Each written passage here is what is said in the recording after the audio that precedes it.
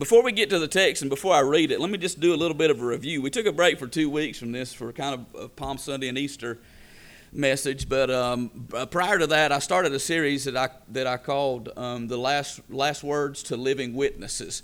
John chapter 13, 14, 15, 16, and 17 are what is known as the Upper Room Discourse, and it is Jesus' last words to his disciples. In fact, we're going to read a verse this morning, and Jesus said, I'm not going to talk to you much after this. So he is taking 3.5 years of ministry, of sowing into these disciples' life, and is literally in 5 chapters just pouring it out to them again. He is reflecting on his other teachings, reinforcing some things, and these last words are important. They're critical because in just a few short hours, he's going to fulfill his mission.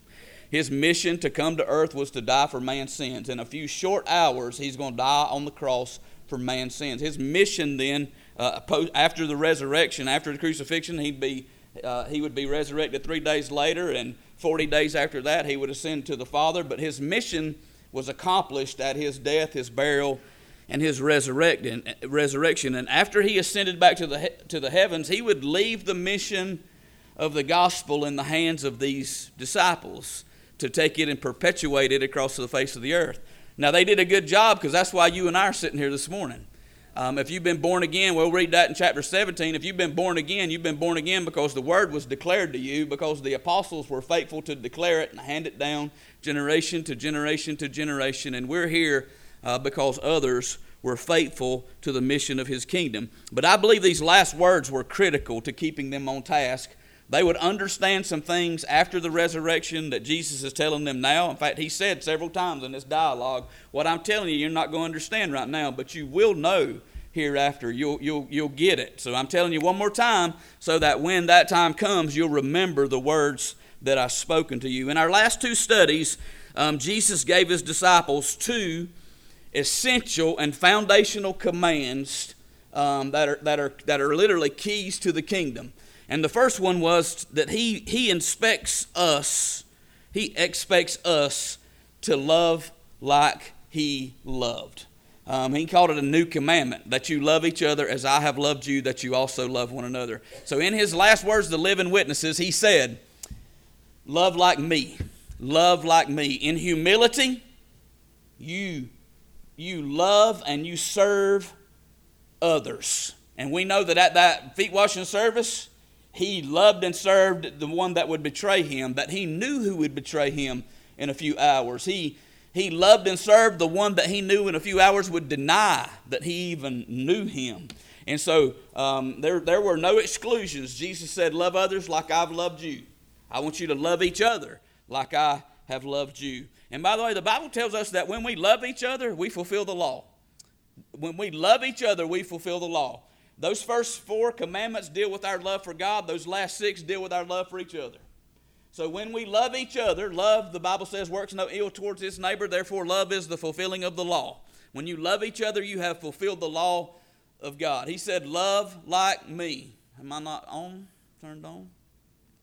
Okay, I'm turned on now. I get hand signals back there, so try to stay on track. Love like me. The second thing he said was, believe in me.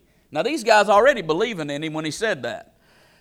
He said, you believe in God, believe also in me. Don't let your heart be troubled. You believe in God, believe also in me. Believe in me.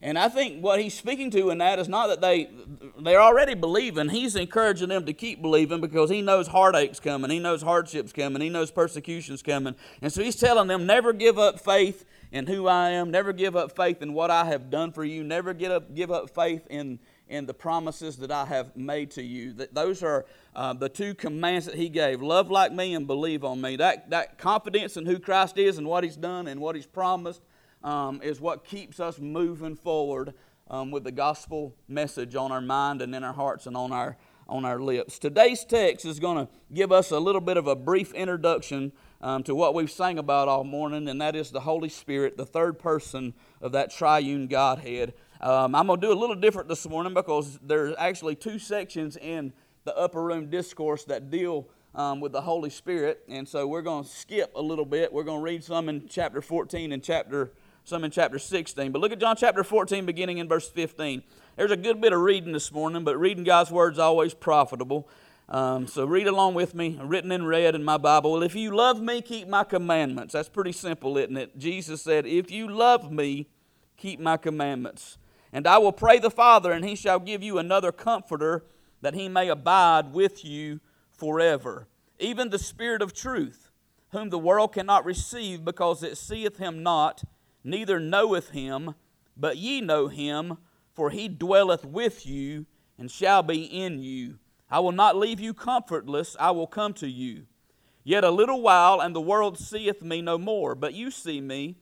Because I live, you shall live also. At that day you shall know that I am in my Father, and ye in me, and I in you. He that keepeth my commandments, he that hath my commandments and keepeth them, he it is that loveth me. And he that loveth me shall be loved of my Father, and I will love him, and will manifest myself to him.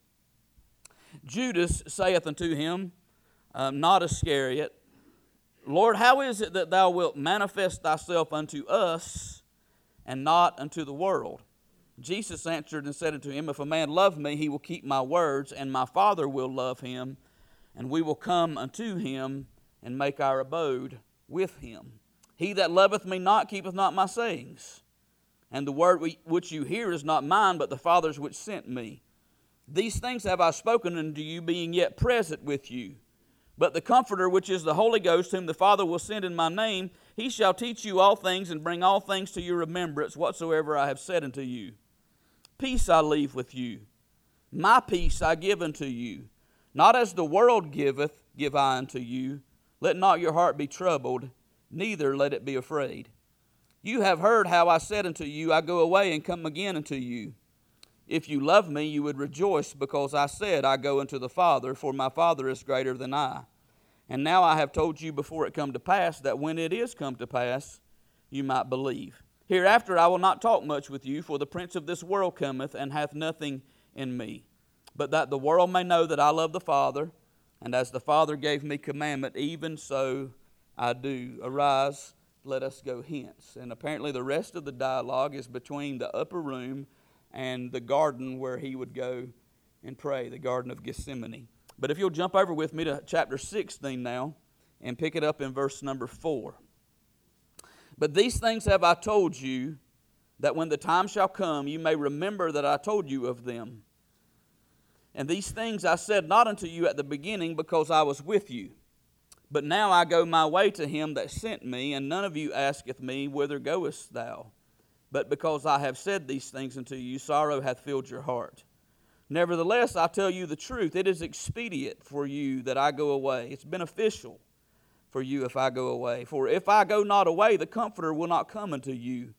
But if I depart, I will send him unto you. And when he is come, he will reprove the world of sin, and of righteousness, and of judgment. Of sin, because they believe not on me. Of righteousness, because I go to my Father, and you see me no more. Of judgment, because the prince of this world is judged. I have yet many things to say unto you, but you cannot bear them now. Howbeit, when he, the Spirit of truth, is come, he will guide you into all truth, for he shall not speak of himself, but whatsoever he shall hear, that shall he speak, and he will show you things to come. He shall glorify me, for he shall receive of mine, and shall show it unto you. All things that the Father hath are mine. Therefore said I, that he shall take of mine, and shall show it unto you. Now I'm going to summarize everything Jesus said, 3 little words, and this is going to be my title this morning. And then we're going to elaborate on what that means. Jesus said in his last words to his disciples, love like me, believe on me, and a simple title, a simple summary of everything he said, you'll have help. You'll have help. Now, 4 times in this upper room discourse, we read a couple of them, and I think we'll read a couple more as we continue through the dialogue. But 4 times in the upper room discourse, Jesus referred to the Holy Spirit or the Holy Ghost.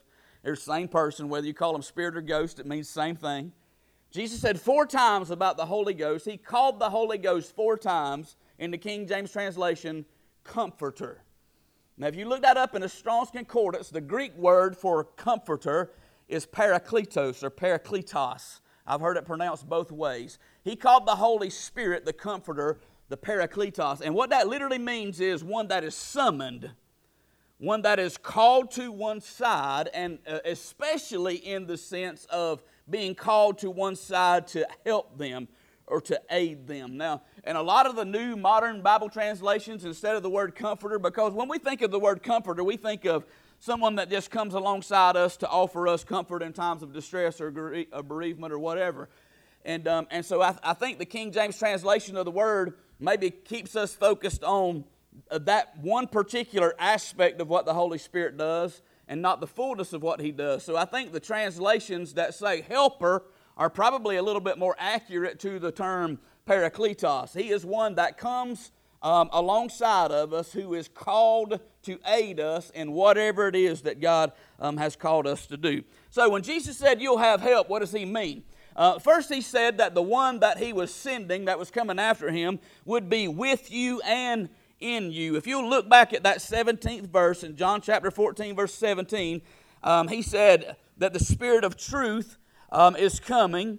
The world can't receive Him because it seeth Him not, neither knoweth Him, but you know Him. And then He says this, for He dwelleth with you and shall be in you. So here's what Jesus said about the Holy Spirit. When I leave, I'm going to send Him back to you, this helper, this parakletos, and He's not just going to be with you, He's going to be in you. After I pay for the debt of your sin, the Holy Ghost is going to move in. He's not going to just be with you anymore. He's going to be in you from that point forward. Now, you got to understand this. As long as Jesus was with them, the Holy Spirit was with them, because the Holy Spirit was in Jesus. And so as long as they were with Jesus, they were with the Holy Spirit. But Jesus said, it's beneficial for me to go away, because when I go away, He's not just going to be with you. When I pay the debt for your sin, I'm going to make you a temple of the Holy Ghost. So He's not just going to be with you, He's going to live in you. John chapter 14, verse 20. At that day you shall know that I am in my Father, and ye in me, and I in you. Now that was an interesting question that Judas asked. How are you going to manifest yourself unto us and not unto the world? And then Jesus answered that question in the 23rd verse. If a man love me, he'll keep my words. And then listen closely to what it said. My Father will love him and will come. We will come unto him and make our abode with him. So here's what Jesus said. After I've paid the debt for your sin, after I've made the sacrifice, after I've purified the temple, the Father and I are going to come back and make our abode in you. And how they're going to do that? In the person of the Holy Spirit. We're going to not just be with you, we're going to come and live in you. Post-resurrection, the Spirit of God, the Spirit of the Father, the Spirit of the Son would live within them and live within us. One of my favorite passages of Scripture, I call, if anybody ever asks me what my life verse is, I always take them to Galatians chapter 2, verse 20, which says this, for I am crucified with Christ, nevertheless I live, yet not I, but Christ liveth in me. And the life that I now live in the flesh, I live by the faith of the Son of God who loved me and gave Himself for me. Did you catch what he said? I've been crucified. I am crucified with Christ. Yet I live, but it's not me that lives, it's Christ that lives in me. How does He do that? By the person of the Holy Spirit. Romans chapter 8, I'm going to read to you a few verses there, beginning in verse 9. And he's speaking to believers in this, those that are under no condemnation because they are in Christ. But he says, but you are not in the flesh, but in the Spirit, if so be that the Spirit of God dwell in you. Now if any man have not the Spirit of Christ, he is none of his. And if Christ be in you, the body is dead because of sin, but the Spirit is life because of righteousness. But if the Spirit of Him that raised up Jesus from the dead dwell in you, He that raised up Christ from the dead shall also quicken, make alive your mortal bodies by His Spirit that dwelleth in you. My flesh is going to die. The reality is in Christ my flesh is already dead. But Christ lives in me, and the Spirit of Christ that lives in me will never die. It's the Spirit that will sustain me. It is the Zoe life that I talked to you about last week that lasts not just for a lifetime, but for all eternity. And will one day breathe life back into this dead body again. But Jesus has promised us in this text that He lives in us by the person of the Holy Spirit. So I got to ask this question right at the get-go. Does the Spirit of Christ live in you? If you've been born again, He does. If you have been born again, the Holy Spirit lives in you. The Word of God says if you do not have the Spirit of Christ in you, then you don't belong to Him. You are none of His. So if you've had a new birth experience, if you've been born again, you've been born again by the Spirit of God. And He lives in you. He's taken up residence in you. And I know there's a lot of disagreement about some of this stuff, but I want to just tell you this morning, if you've been born again, you have the Holy Ghost. You don't have to go looking for Him. He lives in you. If He doesn't live in you, then you don't belong to Christ. You have the Holy Spirit living in you. Now, don't you think about this for just a minute. I'm going to move on very quickly. I knew I was going to labor this point a little bit. Let me tell you some things about Jesus. The Bible says He was conceived by the Holy Ghost in the womb of Mary. How was Jesus conceived? The Holy Ghost overshadowed Mary and planted God in her womb in the person of the Lord Jesus Christ. You also find out that when Jesus entered in, He grew in spirit. The Bible tells us that He grew in spirit. The Holy Spirit taught Him as He grew. When He was baptized, the Bible said the Holy Spirit descended from heaven and lit upon Jesus, and God spoke from heaven and said, "This is my beloved Son in whom I am well pleased." So the Holy Spirit conceived Christ. He helped Christ grow. He confirmed Christ as the only begotten Son of God. The Bible says that He was filled with the Spirit. He was led by the Spirit. And it says that when He was resurrected, that He was resurrected by the power of the Holy Ghost. How did Jesus do what He did? By the power of the Holy Ghost that lived in Him. How are we going to do what God's called us to do? By the same Holy Ghost that raised Jesus from the dead that lives in us. That's what Romans chapter 8 verse 11 says. If the Spirit of Him that raised up Jesus from the dead, that's the Holy Ghost. If He lives in you, then He that raised up Christ from the dead shall quicken your mortal bodies by His Spirit that dwelleth in you. He's going to make us alive, not just physically, but make us alive spiritually. When Jesus paid our debt, He made us holy. When we trust Him for our salvation, He makes us holy. And when He does, the Holy Ghost has the freedom to move into our hearts and into our lives and live in us. Now I want to tell you something. You can't get any closer to God than that. If you've been born again, God lives in you. Now, you can't have more of Him than you already have. But here's the truth. He can have more of you than you've already given Him. You made Him Lord of your salvation, but I'll tell you this, He wants to be Lord of your marriage. He wants to be Lord of your finances. He wants to be Lord of your life in every sense of the word. Not just Lord of your eternal destiny. He wants to be Lord of every aspect of your life. So yeah, you can give the Holy Spirit more of you, and He can fill you up in that regard and use you for His glory.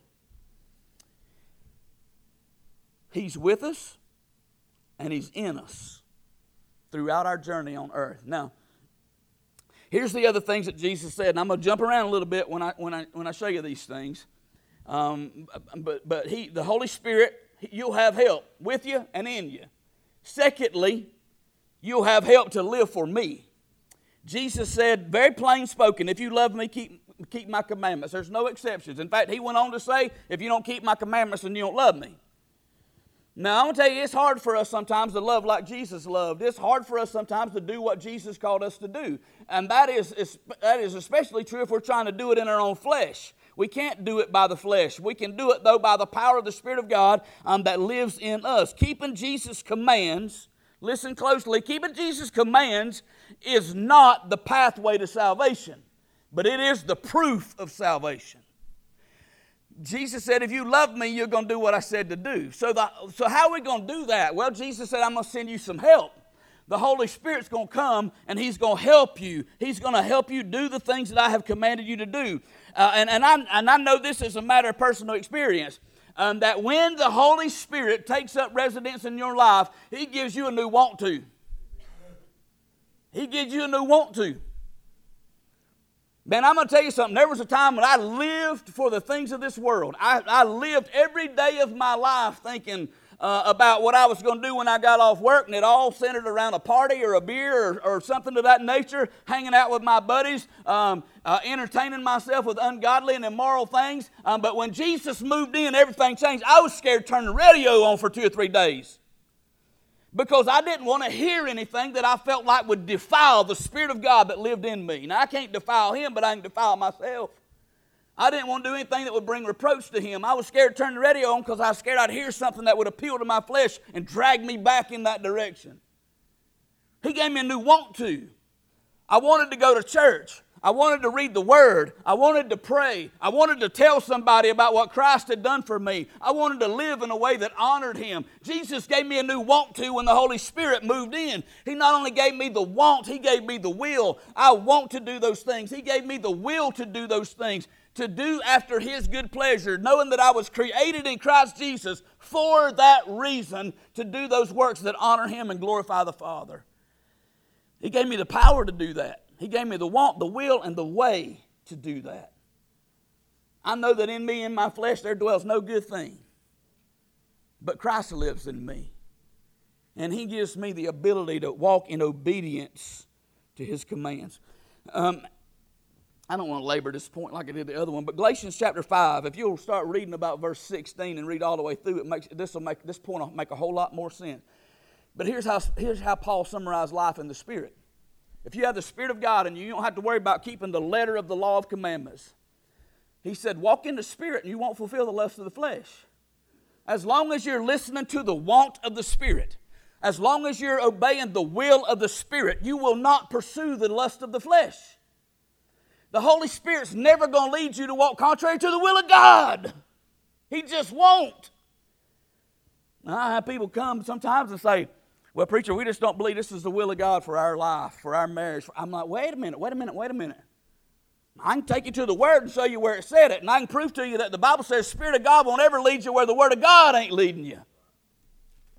You got to listen to what the Word says, and the Spirit is confirming that in your heart unless you're just rebelling and resisting and rejecting Him. Jesus said, you'll have help to live for me. Walk in the Spirit, and you won't fulfill the lust of the flesh. The Bible said there's no law against the man that's walking in the Spirit. Secondly, Jesus said, the one that is with you and in you will give you the strength to live for me and give you the help that you need to learn of me. John chapter 14, verse 26 says, He shall teach you all things. Jesus referred to the Holy Spirit as the Spirit of truth. The Spirit of truth. If you want to learn the Word of God, you need the Spirit of God living in you to help you understand who Jesus is, what Jesus done, what Jesus expects of your life. The Holy Spirit is going to help you discern truth. The Holy Spirit is going to help you grow in your spiritual understanding of who you are and of what God expects of you. In John chapter 16, verses 13 through 14, I done turned my page way off. John chapter 16, verse 13 and 14. Howbeit, when He, the Spirit of truth, is come, He will guide you into all truth, for He shall not speak of Himself, but whatsoever He shall hear, that shall He speak, and He will show you things to come. He's not just going to tell you what you're living in. He's going to tell you where you're going to and what you're going to experience. He'll glorify me because He's going to receive of mine and show it to you. Now, you got to follow the progression. If you look at verse 15, Jesus said, all things that the Father hath are mine. Therefore said I unto you that He shall take of mine and shall show it unto you. He's going to guide us into all truth. Jesus said He's not going to glorify Himself, He's going to glorify me. He's going to guide us into the truth that will help us glorify the Lord Jesus Christ. And if you get the progression of John chapter 16 and verse 15, He says that what the Father gives me, I'm going to give to you through the person of the Holy Spirit. It's going to come from the Father, through the Son, and by the Holy Spirit. That's how you're going to learn. The Bible says that the natural man does not know about the things of the Spirit of God because they are spiritually discerned. Lost people can read this book frontwards and backwards, left and right, they're never going to understand all the principles and precepts that are contained in it. They can't, because it's a spiritual book and it takes a spiritual mind to read it and understand it. But when you have the Spirit of God living in you, when the time is right for you to learn certain things, He'll put that in you. I can tell you, I can read the Bible to this day, read verses that I've read over and over, and all of a sudden I'll read a verse and it's like the light came on for me, and I understand it, and I know how it applies to me, and I know how to live it out in my life. That's the illumination of the Holy Ghost that lives in me. When the time is right, He'll teach you everything that you need to know to live for Christ and glorify Him. He's going to help you live for me. He's going to help you learn of me. He's going to help you lean on me. John chapter 14, verse number 18. Now they sad because Jesus is going away. They sad because He's going away. He's been their Lord and Master for the last 3.5 years of their life. They have abandoned their jobs to walk with Him through the Galilean hills and to preach the message and to heal the sick and to raise the dead and to declare the gospel of the kingdom. And He's kept telling them over and over, it's my time, it's my time, it's my time. I've got to go away. I got to go away. In verse 18, He said, I'll not leave you comfortless. I will come to you. How's He going to do that? In the person of the Holy Spirit. I think if you read the whole context, that's what you're going to glean. The word that's translated comfortless, He said, I will not leave you comfortless. The Greek word is orphanos. Yeah, it comes from the same word that we get orphan from. Jesus said, I'm not going to leave you like orphans. I'm not going to leave you without a parent. I'm not going to leave you without my presence. I'm not going to abandon you. You're not going to be left like orphans grieving for the loss of their parents. I'm going to come to you. In the person of the Holy Spirit, the Holy Spirit is going to take on the role of Jesus in their life. The Bible calls Him the Spirit of Christ that lives within. John chapter 14, verse 27. Peace I leave with you, my peace I give unto you. Not as the world giveth, give I unto you. Let not your heart be troubled, neither let it be afraid. When we lean on the Holy Spirit, we're leaning on Jesus. We're trusting Jesus to help us, to strengthen us, to comfort us, to keep us through the work of the Holy Spirit in our life. Now, I can't tell you the number of times that life has been troubled for me, for others. And the presence of Christ shows up in the person of the Holy Spirit, and we lean into Him. I talked to my friend last night who lost his wife last Easter Sunday morning. And he talked to me about how at some of his lowest points that the Holy Spirit would just reveal things to him and encourage him and comfort him and strengthen him. Lean in. When you lean into Jesus, the Holy Spirit catches you. Jesus said, I'm not going to leave you as an orphan. I'm going to come to you. And He comes to us in the person of the Holy Spirit. Here's the last point. Jesus said, you're going to have help to lead to me. You'll have help to lead to me. Now, specifically, you're going to have help to lead other people to me. If you go back to the 8th verse of chapter 16, he starts talking about what the Holy Spirit's going to do. And he begins that dialogue with, He's going to reprove the world. He's not talking about the church now. When He's coming, He's going to reprove the world of sin, of righteousness, of judgment. The Holy Spirit's going to come and bring conviction. Now, our primary purpose in the world as Christ followers is to be witnesses of the gospel, to tell others that Jesus is the way to salvation, the way, the truth, and the life. He's the only way to the Father is to come by Jesus. That's our mission. That's our commission.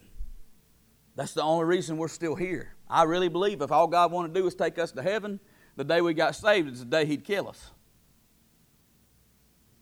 But He left us here because He wants us to perpetuate the gospel of the kingdom to the world around us so that more folks can be saved. But He didn't leave us to do that on our own. In fact, in Acts chapter 1, you'll find out that when He ascended to heaven, He said, now, you can't do what I've called you to do yet. You've got to wait for the promise of the Father to come. And when you receive that power, that word is dunamis, the same word that we get dynamite from. When you get the power that you need, then you're going to be witnesses unto me in Jerusalem, Judea, Samaria, and to the uttermost parts of the earth. That power that was coming to them was the power of the Holy Spirit, not just with them, but in them, to do the work that God has sent them to do. So the Holy Spirit helps us by convicting people of sin. Now, I think the Holy Spirit uses our voices. When we speak with the authority of the Lord Jesus Christ by the power of the Holy Spirit. And when we speak the truth about sin, it's the Holy Spirit using us to proclaim that truth.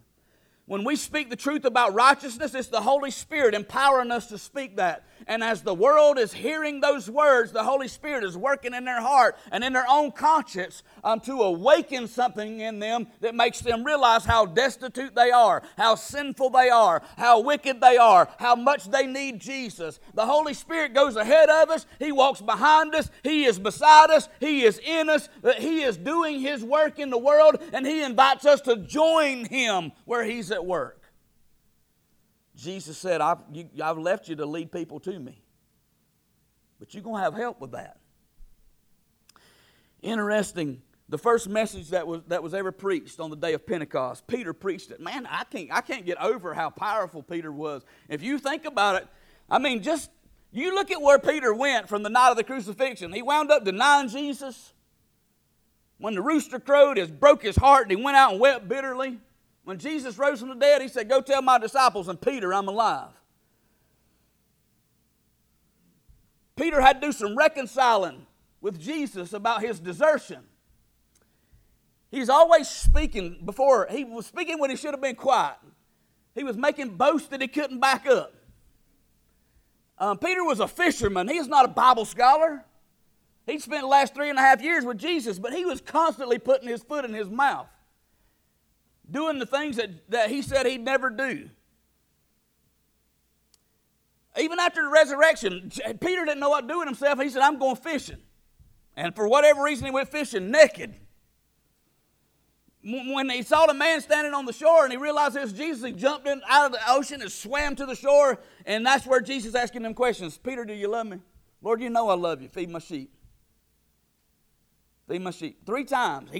Peter denied Him 3 times. Jesus gave him an opportunity to affirm Him 3 times. And then Jesus ascended to heaven, and 10 days later, the Holy Spirit, where those disciples were gathered praying, waiting for the promise that Jesus made them that the Holy Spirit was going to come, filled them up. And you look at the message that Peter preached in chapter 2. Man, Peter went all the way back to the prophecy of Joel, and he said, we're not drunk. It's the middle of the day, but we're not drunk. What you see happening in us is the promise that Joel spoke of, that the Spirit of God was going to fill us and empower us and use us. And then he laid out a dialogue from Old Testament scriptures about who Jesus was and what Jesus did and how God had used the Romans and the Jewish religion to take Him to the cross and to crucify Him. And if you look at Acts chapter 2, verse 36, he said, this same Jesus that you have crucified, God has made Him both Lord and Christ.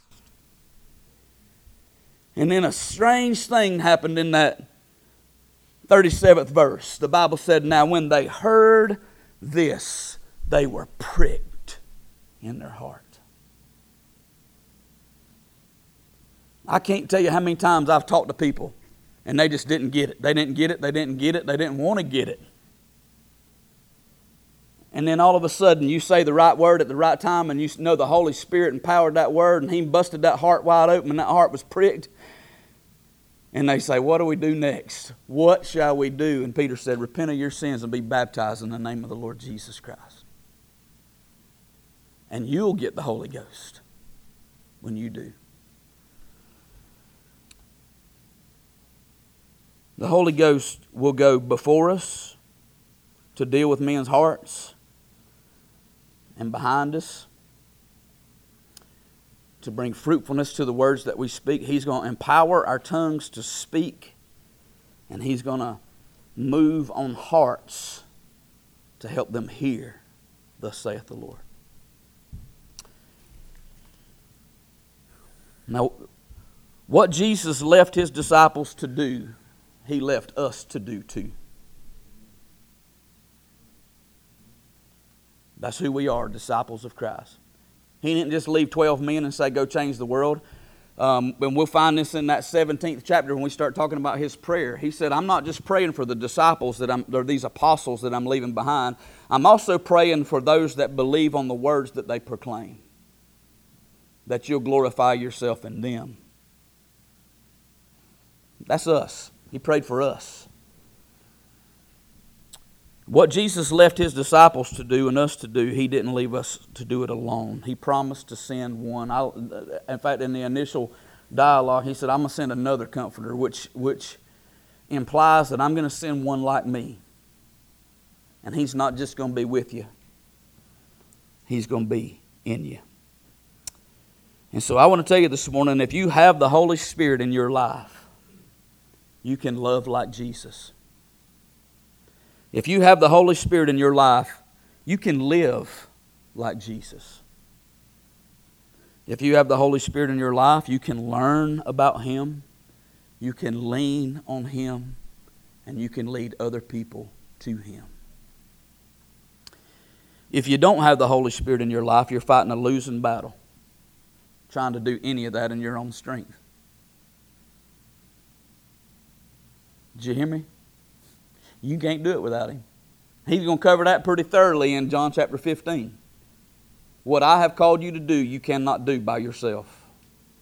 You got to have the Holy Spirit to help. The job's too big. The journey is too long. You can't do it without the helper living in you. Now, I've seen people that try to do it in their flesh before, and they'll last a little while.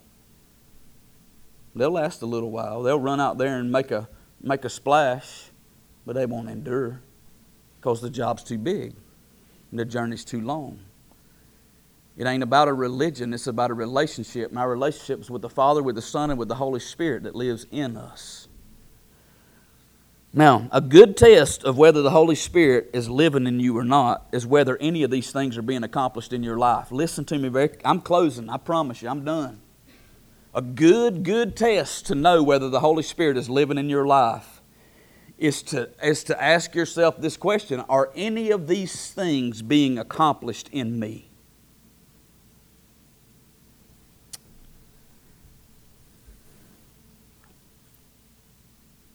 Can the Spirit of Jesus live in you and you not know it?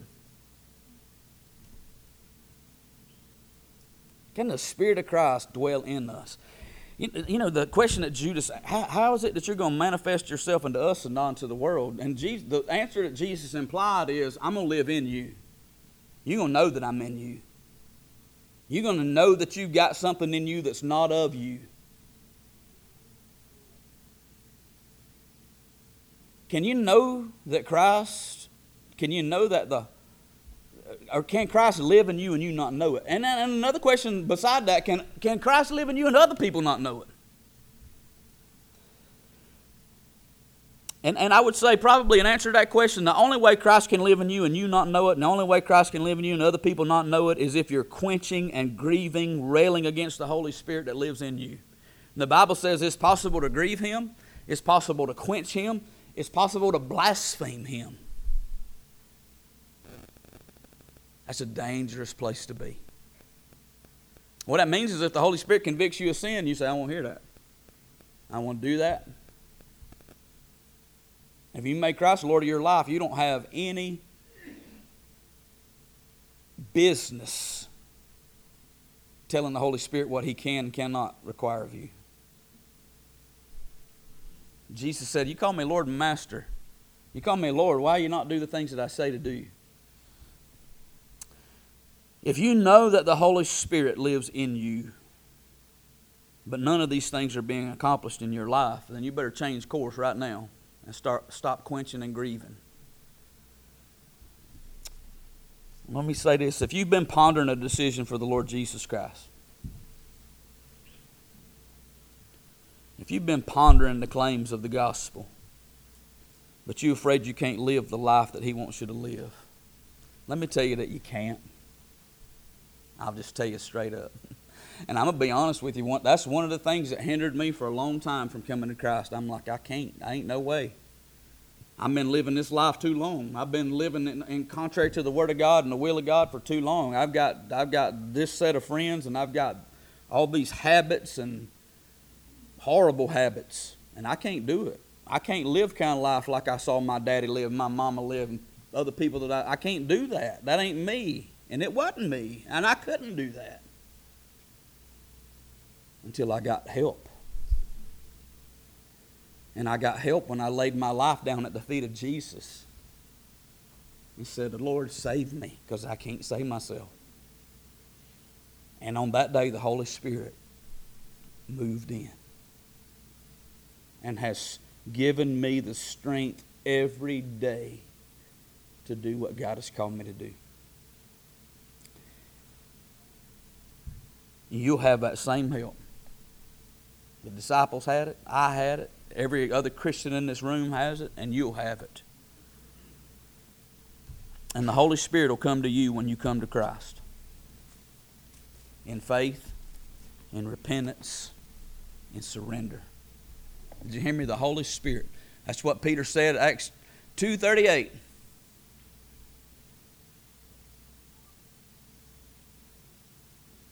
Repent. Be baptized in the name of the Lord Jesus Christ. You'll receive the remission of your sins. That means forgiveness. And the gift of the Holy Ghost. If you've been pondering a decision to Christ, I'd tell you, if the Holy Spirit has convicted you of sin this morning, convinced you of the righteousness of Christ, causes you to sit in fear of the judgment that's coming, then the Holy Spirit has empowered my words, and He has tendered your heart, and today is the day of your salvation. Today is the day. Let's stand together. God, I thank you for your word. It gets richer and richer and sweeter the more that I study it, the more that you teach me from it. I know there are probably some folks here this morning that didn't understood very, very little of what's been said. Maybe it's because they don't have the Spirit of Christ living in them. Maybe it's because they're not at that place yet where they've grown and can receive. Paul talked about a people who were still so unskilled in the Word because they hadn't already applied what they knew. They couldn't take the meat. They had to stay on the milk. The same Holy Spirit that brings about the new birth is the same Holy Spirit that helps us grow in grace and in knowledge, teaches us, empowers us. So Lord, I just pray you'd have your will and your way this morning. I'm not going to belabor a time of invitation. If there's some folks here that don't have the Holy Spirit living in them, if they come to Jesus this morning, the Holy Spirit will come to them. So just break their heart, bring conviction. That's not something I'm capable of doing, and I won't try to do it. I could play with their emotions this morning, but then that would just be an emotional conversion, and there's no fruit going to be born from that. The Bible said as soon as the cares and trials of the world come along, then it's going to choke it out. But if there's some good ground this morning, some hearts that have been prepared by the Holy Spirit to receive this word, then today is their day of salvation. And I just pray you'd give them the courage to take that one step of faith. And they'll feel just like what I felt. A filling up of forgiveness, righteousness, peace, and joy that the Holy Ghost gives. They'll live in the kingdom, and they'll do kingdom work. And I pray, God, you just have your way in this invitation. Anything that's accomplished, we'll praise you for. In Jesus' name, amen. In and out of situations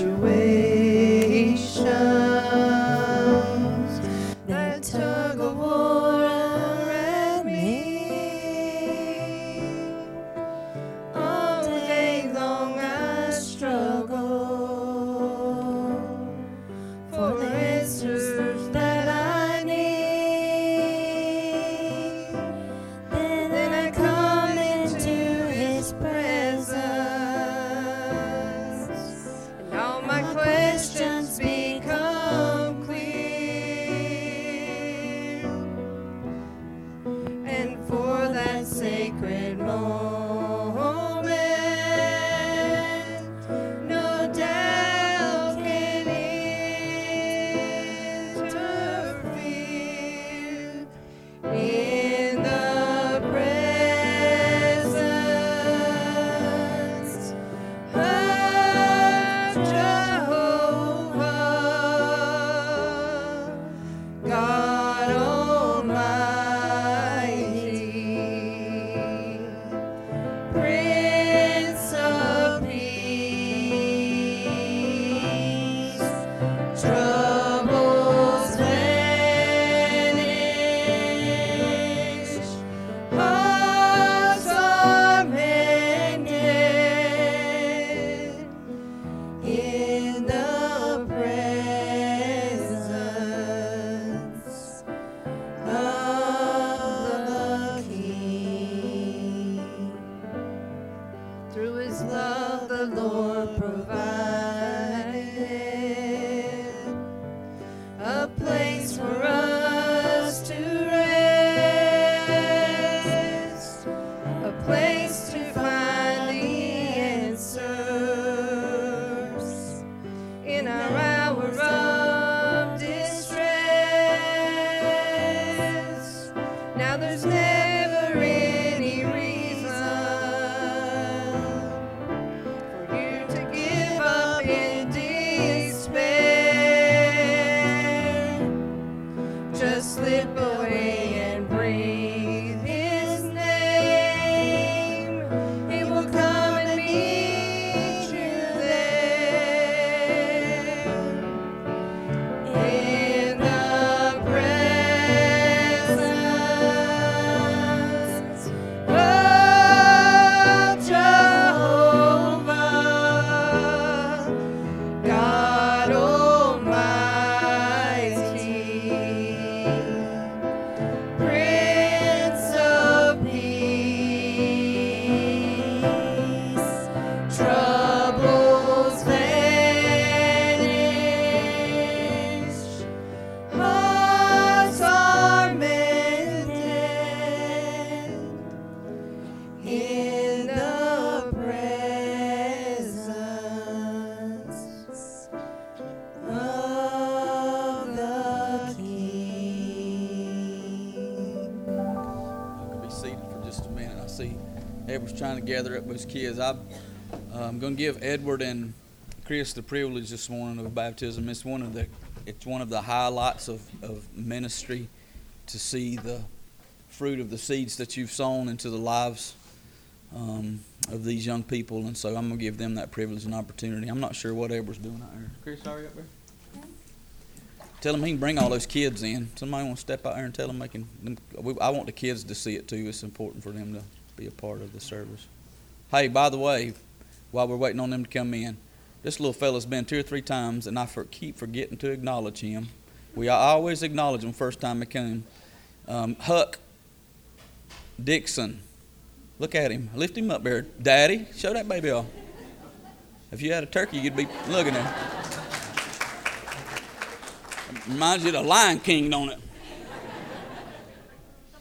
All right, look at these kids God's blessed us with. Hey, y'all give those that work with them a hand. There's a lot of volunteers besides Chris and them. Make them a place to sit. They can sit on the floor. They can sit in your lap. Wherever. There you. I was finna say, Amanda, he's looking for you. He heard your voice. Got you inside. All right. Chris, you ready? Hey, if you parents need to get a little closer, take pictures or whatever, you feel free to do that. This is Shilan Christmas, for those of y'all who don't know him, but he's been actively coming for quite some time now. Got an opportunity to know him, and several weeks ago, he gave his life to Christ. Amen. And he understands that this is just a public profession of faith. He sealed the deal when he prayed the sinner's prayer. He had a home in heaven, and I'm proud of him. I went and watched him and Caleb play baseball Thursday, and I was impressed to see a cross on the side of his face. That's being bold. We need more young people to be bold. 3 John 1:4 says that there's no greater joy than to know that your children are walking in the truth. Man, I know as a parent, as a daddy, for me, there's nothing greater than to know that my kids are going to get to spend eternity with me. So I know his parents are proud of him, and I'm glad to have them here with us today. Shilan, I'm going to ask you a few questions. Did you ask Jesus to forgive you of your sins? Yes, sir. Do you believe that he died on the cross for your sins? Yes, sir. And that he was raised again on the 3rd day? Yes, sir. Amen. It's my honor to baptize you in the name of the Father, the Son, and the Holy Ghost.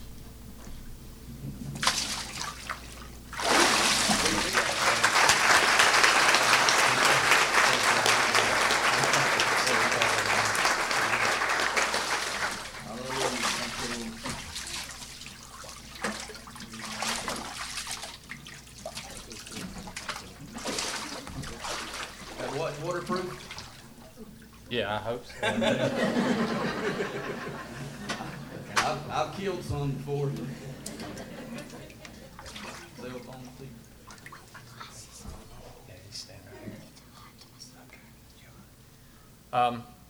I've said this many times. As a parent, I think it's good for a parent to be able to lead their children by example, but not only that, but to be able to pray with their kids to receive Jesus Christ as their Lord and Savior. No greater opportunity for a parent. I think that's important for a parent to have that opportunity and to do that. But for me, as a children's pastor, it's really good when I have that opportunity to pray with a little kid. They come up and you see them really moved by the Holy Spirit, and then they pray and receive Jesus as their Lord and Savior. It's great. I'm telling you, I love it. But Rhett, he come forward just a few weeks ago, and he wanted to ask Jesus into his heart, and he wanted to be baptized. So today I'm very proud to be able to baptize my good friend and brother in Christ. And I've asked him if he wanted to say anything, and he said he didn't. So we're going to baptize you. Go ahead and place here. There you go. All right. Upon your confession of faith that Jesus Christ is your Lord and Savior, Rhett, I baptize you in the name of the Father, and of the Son, and the Holy Spirit. Amen. Praise the Lord. All right. We got a couple more young folks over the next few weeks to baptize. I don't have a date nailed down yet, but if you would like to follow the Lord in baptism, I promise you, there wasn't nothing that would thrill my heart anymore to fill that thing up every Sunday morning and see somebody make their public declaration of faith in the Lord Jesus Christ. You realize people have been doing this right here for over 2,000 years to identify themselves with the one that died, was buried, and rose again. That's all that baptism pool represents. Jesus' death, burial, and resurrection, our death, burial, and resurrection. They've been given new lives in Christ, and that's something to rejoice about. Amen. Let's stand together. God, we just praise you for this opportunity that we've had this morning.